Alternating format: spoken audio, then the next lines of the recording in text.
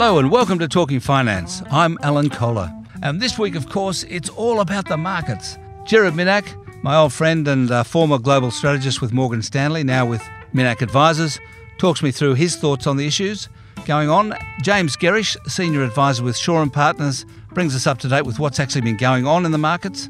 Paul Bloxham, Chief Economist at HSBC Australia, explains the RBA's thinking, and they came out with their non-move of interest rates on Tuesday at the same time as the market was collapsing. And Barry Cassidy, just to get some politics in, presenter of Insiders on the ABC, runs me through the week in politics and the travails of Barnaby Joyce.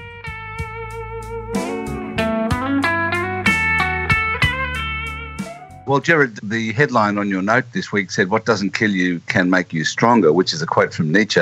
And actually it was in the last book he wrote, which was just before he went totally insane. So I guess the question is, do you think the market is about to go insane or get stronger?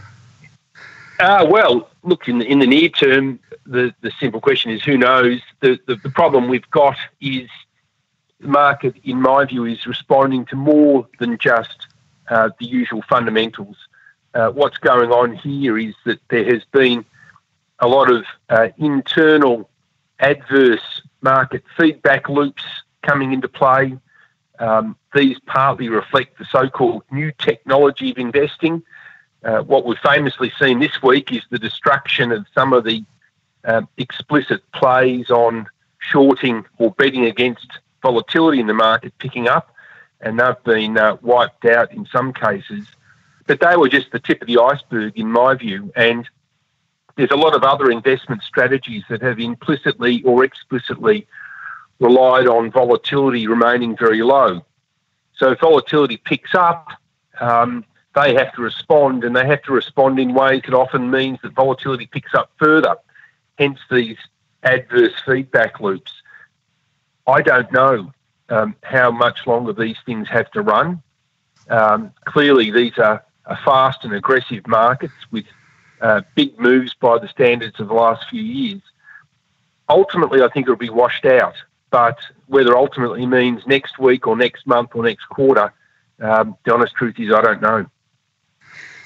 The fundamentals suggest that the market's expensive, but so are earnings, and so is growth, and that what's occurred this week is an adjustment to the discount rate as a result of a change of expectations about interest rates. Does that ring true to you? It does ring true, with one qualification, which is the adjustment in that discount rate has been rather minor, and now after today's close, we've got an official S&P 500 correction on our hands. It's fallen just over 10% from its high, and I'd rate that as an overreaction to what was a relatively minor adjustment on the rate side, and in particular, to the extent that you want to sort of point the finger at anything, the strong wage figure that we got in the US payroll report last week. In my own view, that's a statistical fluke that probably reflected the bad weather, and it may well correct next month. It's not the sort of newsprint that deserves a 10% correction. So on the one hand, I agree there's a shift in terms of rate and inflation expectations, and that is quite important. On the other hand, I think the outsized market reaction reflects some of these adverse feedback loops that have become embedded in a lot of investment strategies. Do you think we're back in a good news is bad era, as we were perhaps before Trump was elected, when every time there was a good news print of some sort, the market reacted downwards because of the implication on what the Fed would do? Do you think that's back again? I think we're getting there. That's almost the definition of being in a late cycle economy, which is to say, if you upgrade your growth forecasts, you at the same time need to upgrade your rate forecasts. That doesn't mean equities necessarily go down, but what it does typically mean is that their valuation starts to come under a little bit of pressure. So it's very normal in the latter stage of an economic expansion to see equities continue to rise at a gentle pace as earnings continue to grow, but there's a partial offset in terms of valuations coming under some pressure. Now, that's a complete change from last year, which was really, from an equity investor's perspective, Goldilocks on steroids. We got tremendous earnings growth on the one hand, and on the other hand, we got none of the bad stuff that normally goes with that. Long-term interest rates fell, inflation expectations got scaled back, and that's why last year was such a wonderful year for investors. This year, increasingly, is looking like a much more normal year, where, yes, on the one hand, we get the earnings growth, on the other hand, we get the partial offset of rates putting pressure on valuation. I still think it's going to be a mediocre year, but positive returns. I think what we're seeing now is a long overdue correction that may be more violent than is normal because of these internal market dynamics. So do you think, without commenting on this particular correction, who knows what will happen, but do you think it's a buy the dip year? I think this will be a buy the dip example. Whether it's a buy the dip year is a little bit more moot. We've just had overnight not just another down day on equities, but another effective fiscal loosening in the US announced, with a deal to keep the US government open that's going to increase spending further. This comes on top of the Trump tax package. I think fiscal policy works. It's just that we don't need it at this stage of the cycle. And to the extent that we're getting further fiscal stimulus, we probably need to see interest rates go higher than what we thought was likely even a week ago. And I think that may start to concern investors later this year about the risk of a policy stuff-up next year. And I do think there's a risk of a recession next year. If markets start to think that later this year, then it'll turn from being a buy-the-dip market into a sell-the-rally market. But that's a story for later this year. So are you, just finally, are you still a believer in structural disinflation? Yes, absolutely. I mean, the remarkable thing about the growth we've seen over the last 12 months, in my view, is not that we've got growth. It's that it's taken a decade of extraordinary exertions by monetary policy to get us any growth at all. In Japan and Europe, it's been multiple years of zero, in fact, sometimes negative rates. In the US, yes, the Fed has started to move, but we've had very low rates and now fiscal stimulus. So to me, it still means that next downturn, we're going to have a lot of problems because we're not going to have the policy levers, at least the conventional policy levers, to get us out of the jam. And I very much think that rates stay lower for longer, even if they bounce a little. Ultimately, the market that is going to be buy the dip is going to be debt markets. And if a 10-year treasury in the US gets much over 3%, I will be getting my mother to buy them. Oh, your mother, Gerard, she's out there. Well, that's a statement of optimism, partly because she's in her 80s and I'm asking her to buy a 10-year bond. But I think it'll do her well.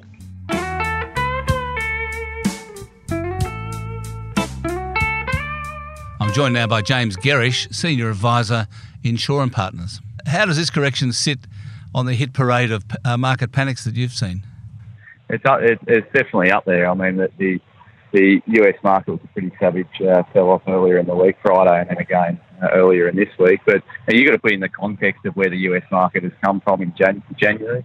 We obviously had an exceptionally strong January. There's no doubt that the US market, running ahead of earnings. Earnings are strong, but the market's still running ahead of earnings. So, look, it should just be a warning shot for investors. I don't think it's the start of something more sinister, but it's certainly a warning shot. And what was it like on the dealing desks on Monday and Tuesday?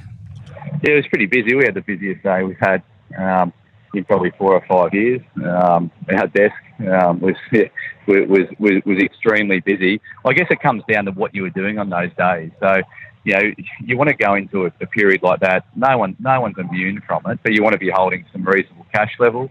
We were holding around the 25% mark, which we're comfortable with. We bought a few things. We bought one stock on the Monday, and we bought more stocks and really spent some of our bullets on Tuesday. So we're sitting about 10% cash at the moment, which is low for us. So we're looking to the market, to bounce back from this. So you'd feel you'd want to have more cash now, would you? Yeah, so like my overall view right now is that this is simply a warning shot. So what's happened, obviously, the US market's overextended in January. Leverage positions were high in January.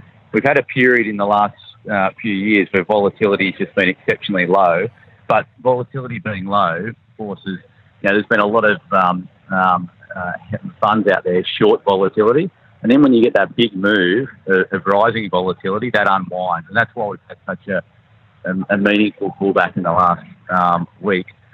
Just more around the positioning rather than something underlying or more sinister happening in the market, or that's my view at least. So, no, we like holding upwards of 10% cash. Given what the market's done, we've deployed some of that. I think the market will go back and make a new high again. So I think, what's happened is it's provided a warning shot. I think there's a lot of imbalances out there, and what we've seen at the start of the week is just one of those imbalances creating a major market sell-off. And I think there'll be more to come, Alan. What's your view of the impact on the market of algorithmic trading and ETFs?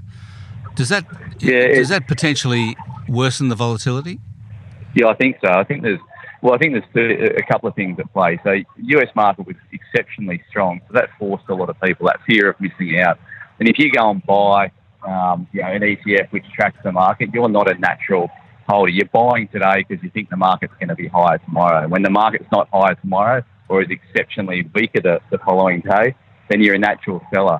You've also got the concept of where you hold bonds in the US for yield and equities for growth.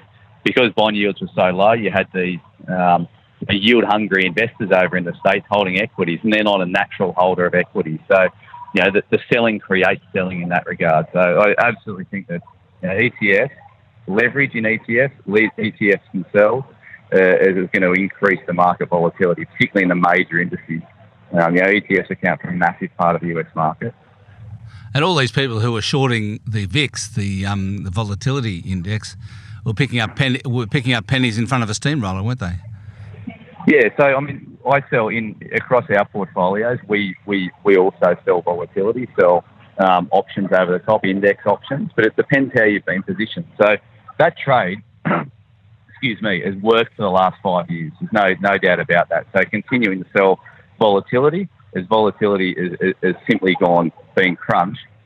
But when it obviously picks up, that's gonna hurt your portfolios. But bear in mind that you've had 5 years, and a lot of these funds have had 5 good years of doing that. So it'll just be a case where perceptions now change around volatility. 10's no longer the norm, which it was for the last 12 months. 20 or 30 will become the norm. And if you're going in and selling volatility now, it's actually going to work out better for you over the longer term. You'll take a short-term hit, there's no doubt about that, but it will, in the environment going forward, selling volatility when volatility is higher makes more sense. And what sort of stocks were people buying this week when it was down? Were they interested in small caps or big, large yield stocks? Yeah, look, we don't do a lot in the small cap space. A lot of the small caps that we do, or the mid caps that we do follow, got hurt a fair way. So Zip Money was one that we've been involved in the last couple of months. That got hurt. Like it had a very good run up into this recent weakness, but that got hurt. We bought things like we bought CBA as of yesterday, Rio ahead of their result. That looks reasonable. Janus Henderson, so they reported yesterday. We bought that prior to that result after in the weakness. So some of the fund managers we bought, Macquarie, after they reported, actually they were down 6% on a good result, and they provided guidance of the next 12 months. So that was a positive for Macquarie. So we stay mainly in the large cap space, but obviously others will be buying mid cap and small cap, but we're mainly large cap guys. Joining me now is Paul Bloxham, the Chief Economist of HSBC Australia.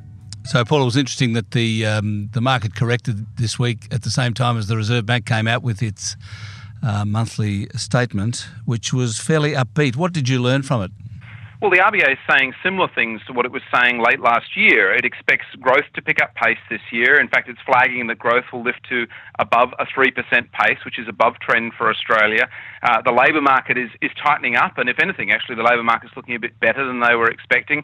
And they think that pickup in growth and the tightening labour market will gradually start to put some upward pressure on wages and inflation. The emphasis here is gradual. The RBA thinks this is all going to happen quite slowly, and so we heard from the governor last year. He told us that he thought that the next move for interest rates was up, but it would be quite some time. I think that's the main message we got from the RBA again, which is that it'll be some time before they start to think they need to lift interest rates. Do you agree with that? Where are your forecasts and your thinking about the economy? Well, we're a bit more optimistic than the RBA. We actually think that things are turning around quite quickly. I think the clearest evidence of that is in the labour market, which is showing strong employment growth. But we think Australia is also getting some support from the global story in a bigger way. We think that the global upswing is going to flow through to Australia. Three key channels for us are, firstly, commodity prices are up, which is boosting national incomes. Secondly, global demand for other things that we produce, like services, education and tourism, we think will be well supported with a recovering global economy. And also, the pickup in global business conditions, we think will feed through to Australian hiring and business investment decisions. So we've got a stronger forecast. We think growth will lift to 3.2%, which puts HSBC at the top, the most optimistic of the economists across the street, with the highest numbers in the consensus at this point. Yeah, well, the stock market fell out of bed both in the US and here because of expectations that interest rates will rise more quickly than it had previously been factored in. So what's your view now about interest rates? Well, we've got in mind that for Australia, the RBA may very well be starting to lift its cash rate in the second half of this year. We think that strong growth story will feed through to a bit of a lift in wages growth and a bit of inflation pressure, and that the RBA won't want to be behind that. So we think that they probably are behind the curve. So we think they'll probably start to lift their cash rate from the third quarter of this year. I think that the stock market story really does illustrate just how much the real economy is a different thing to the stock market. The two are quite separate ideas. The stock market is just part of the economy. And so the stock market decline we've seen, I don't think has thrown that story off track. And certainly the RBA was quite clear that it didn't even get a mention in the statement we got from the RBA on the Tuesday. Yeah, well, they are different, obviously, but they're connected by interest rates, aren't they? They are, absolutely. So the stock market valuations have been very buoyant in recent times because of an expectation of strong earnings growth in the future. And that earnings growth is somewhat, it's been assumed in the market pricing that wages growth and inflation would stay quite contained, and that would support the profitability of corporates. And so that's been supporting the stock market. I think the big thing that's really starting to shift a little bit is the labour market in the US is tightening, wages growth is showing some signs of lifting, and so that expectation that you might be able to have costs continually contained is starting to change. Now, if inflation and wages start to pick up a bit faster than is expected, then you'd expect the central bank may have to move a bit faster, start to lift interest rates. And as you described, that's the mechanism, I think, that the market is looking at right now. And that's part of the reason we saw the stock market fall, is that sense that perhaps costs will start to rise and easy money, which we've had for so long, does start to get pulled back a bit faster than is expected. So your top of consensus forecast for the Australian economy are really a China story, I think, aren't they? And where are you on your thinking about China? Well, we're quite optimistic on China as well. We've got an above consensus forecast. We think growth will run at 6.7% this year, which is similar to the sorts of rates we saw last year. One of the things that supports the China growth story is that lift in global growth. So we're seeing an improvement in conditions in the US and in Europe, and that's flowing through to a pickup in global trade. So for the last few years, China has needed to replace that trade growth story by building more infrastructure, and that's been somewhat leverage-fueled. Now the Chinese authorities are able to a bit more concentrate on the manufacturing industry. Exports of manufacturers are rising.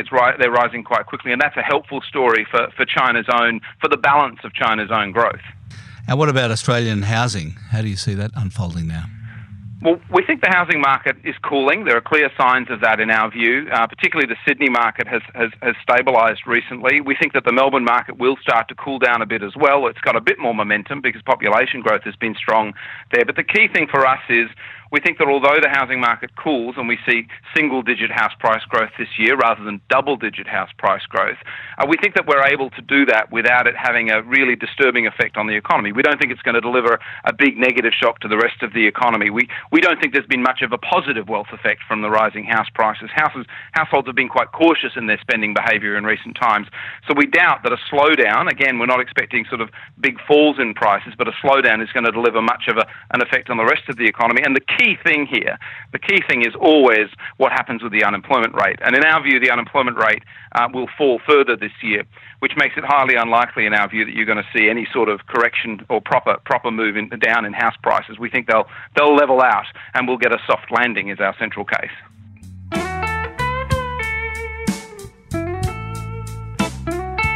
Joining me now is Barry Cassidy, the host of Insiders on ABC TV. So Barry, is this Barnaby Joyce stuff a passing storm, do you think, or is there something more fundamental going on? It could be a passing storm, though the Labor Party has signalled that it's going to raise a couple of issues around this. While they say that they accept that the circumstances are personal, Mark Dreyfus, the Shadow Attorney General, has said that they want to look at public expenditure around this.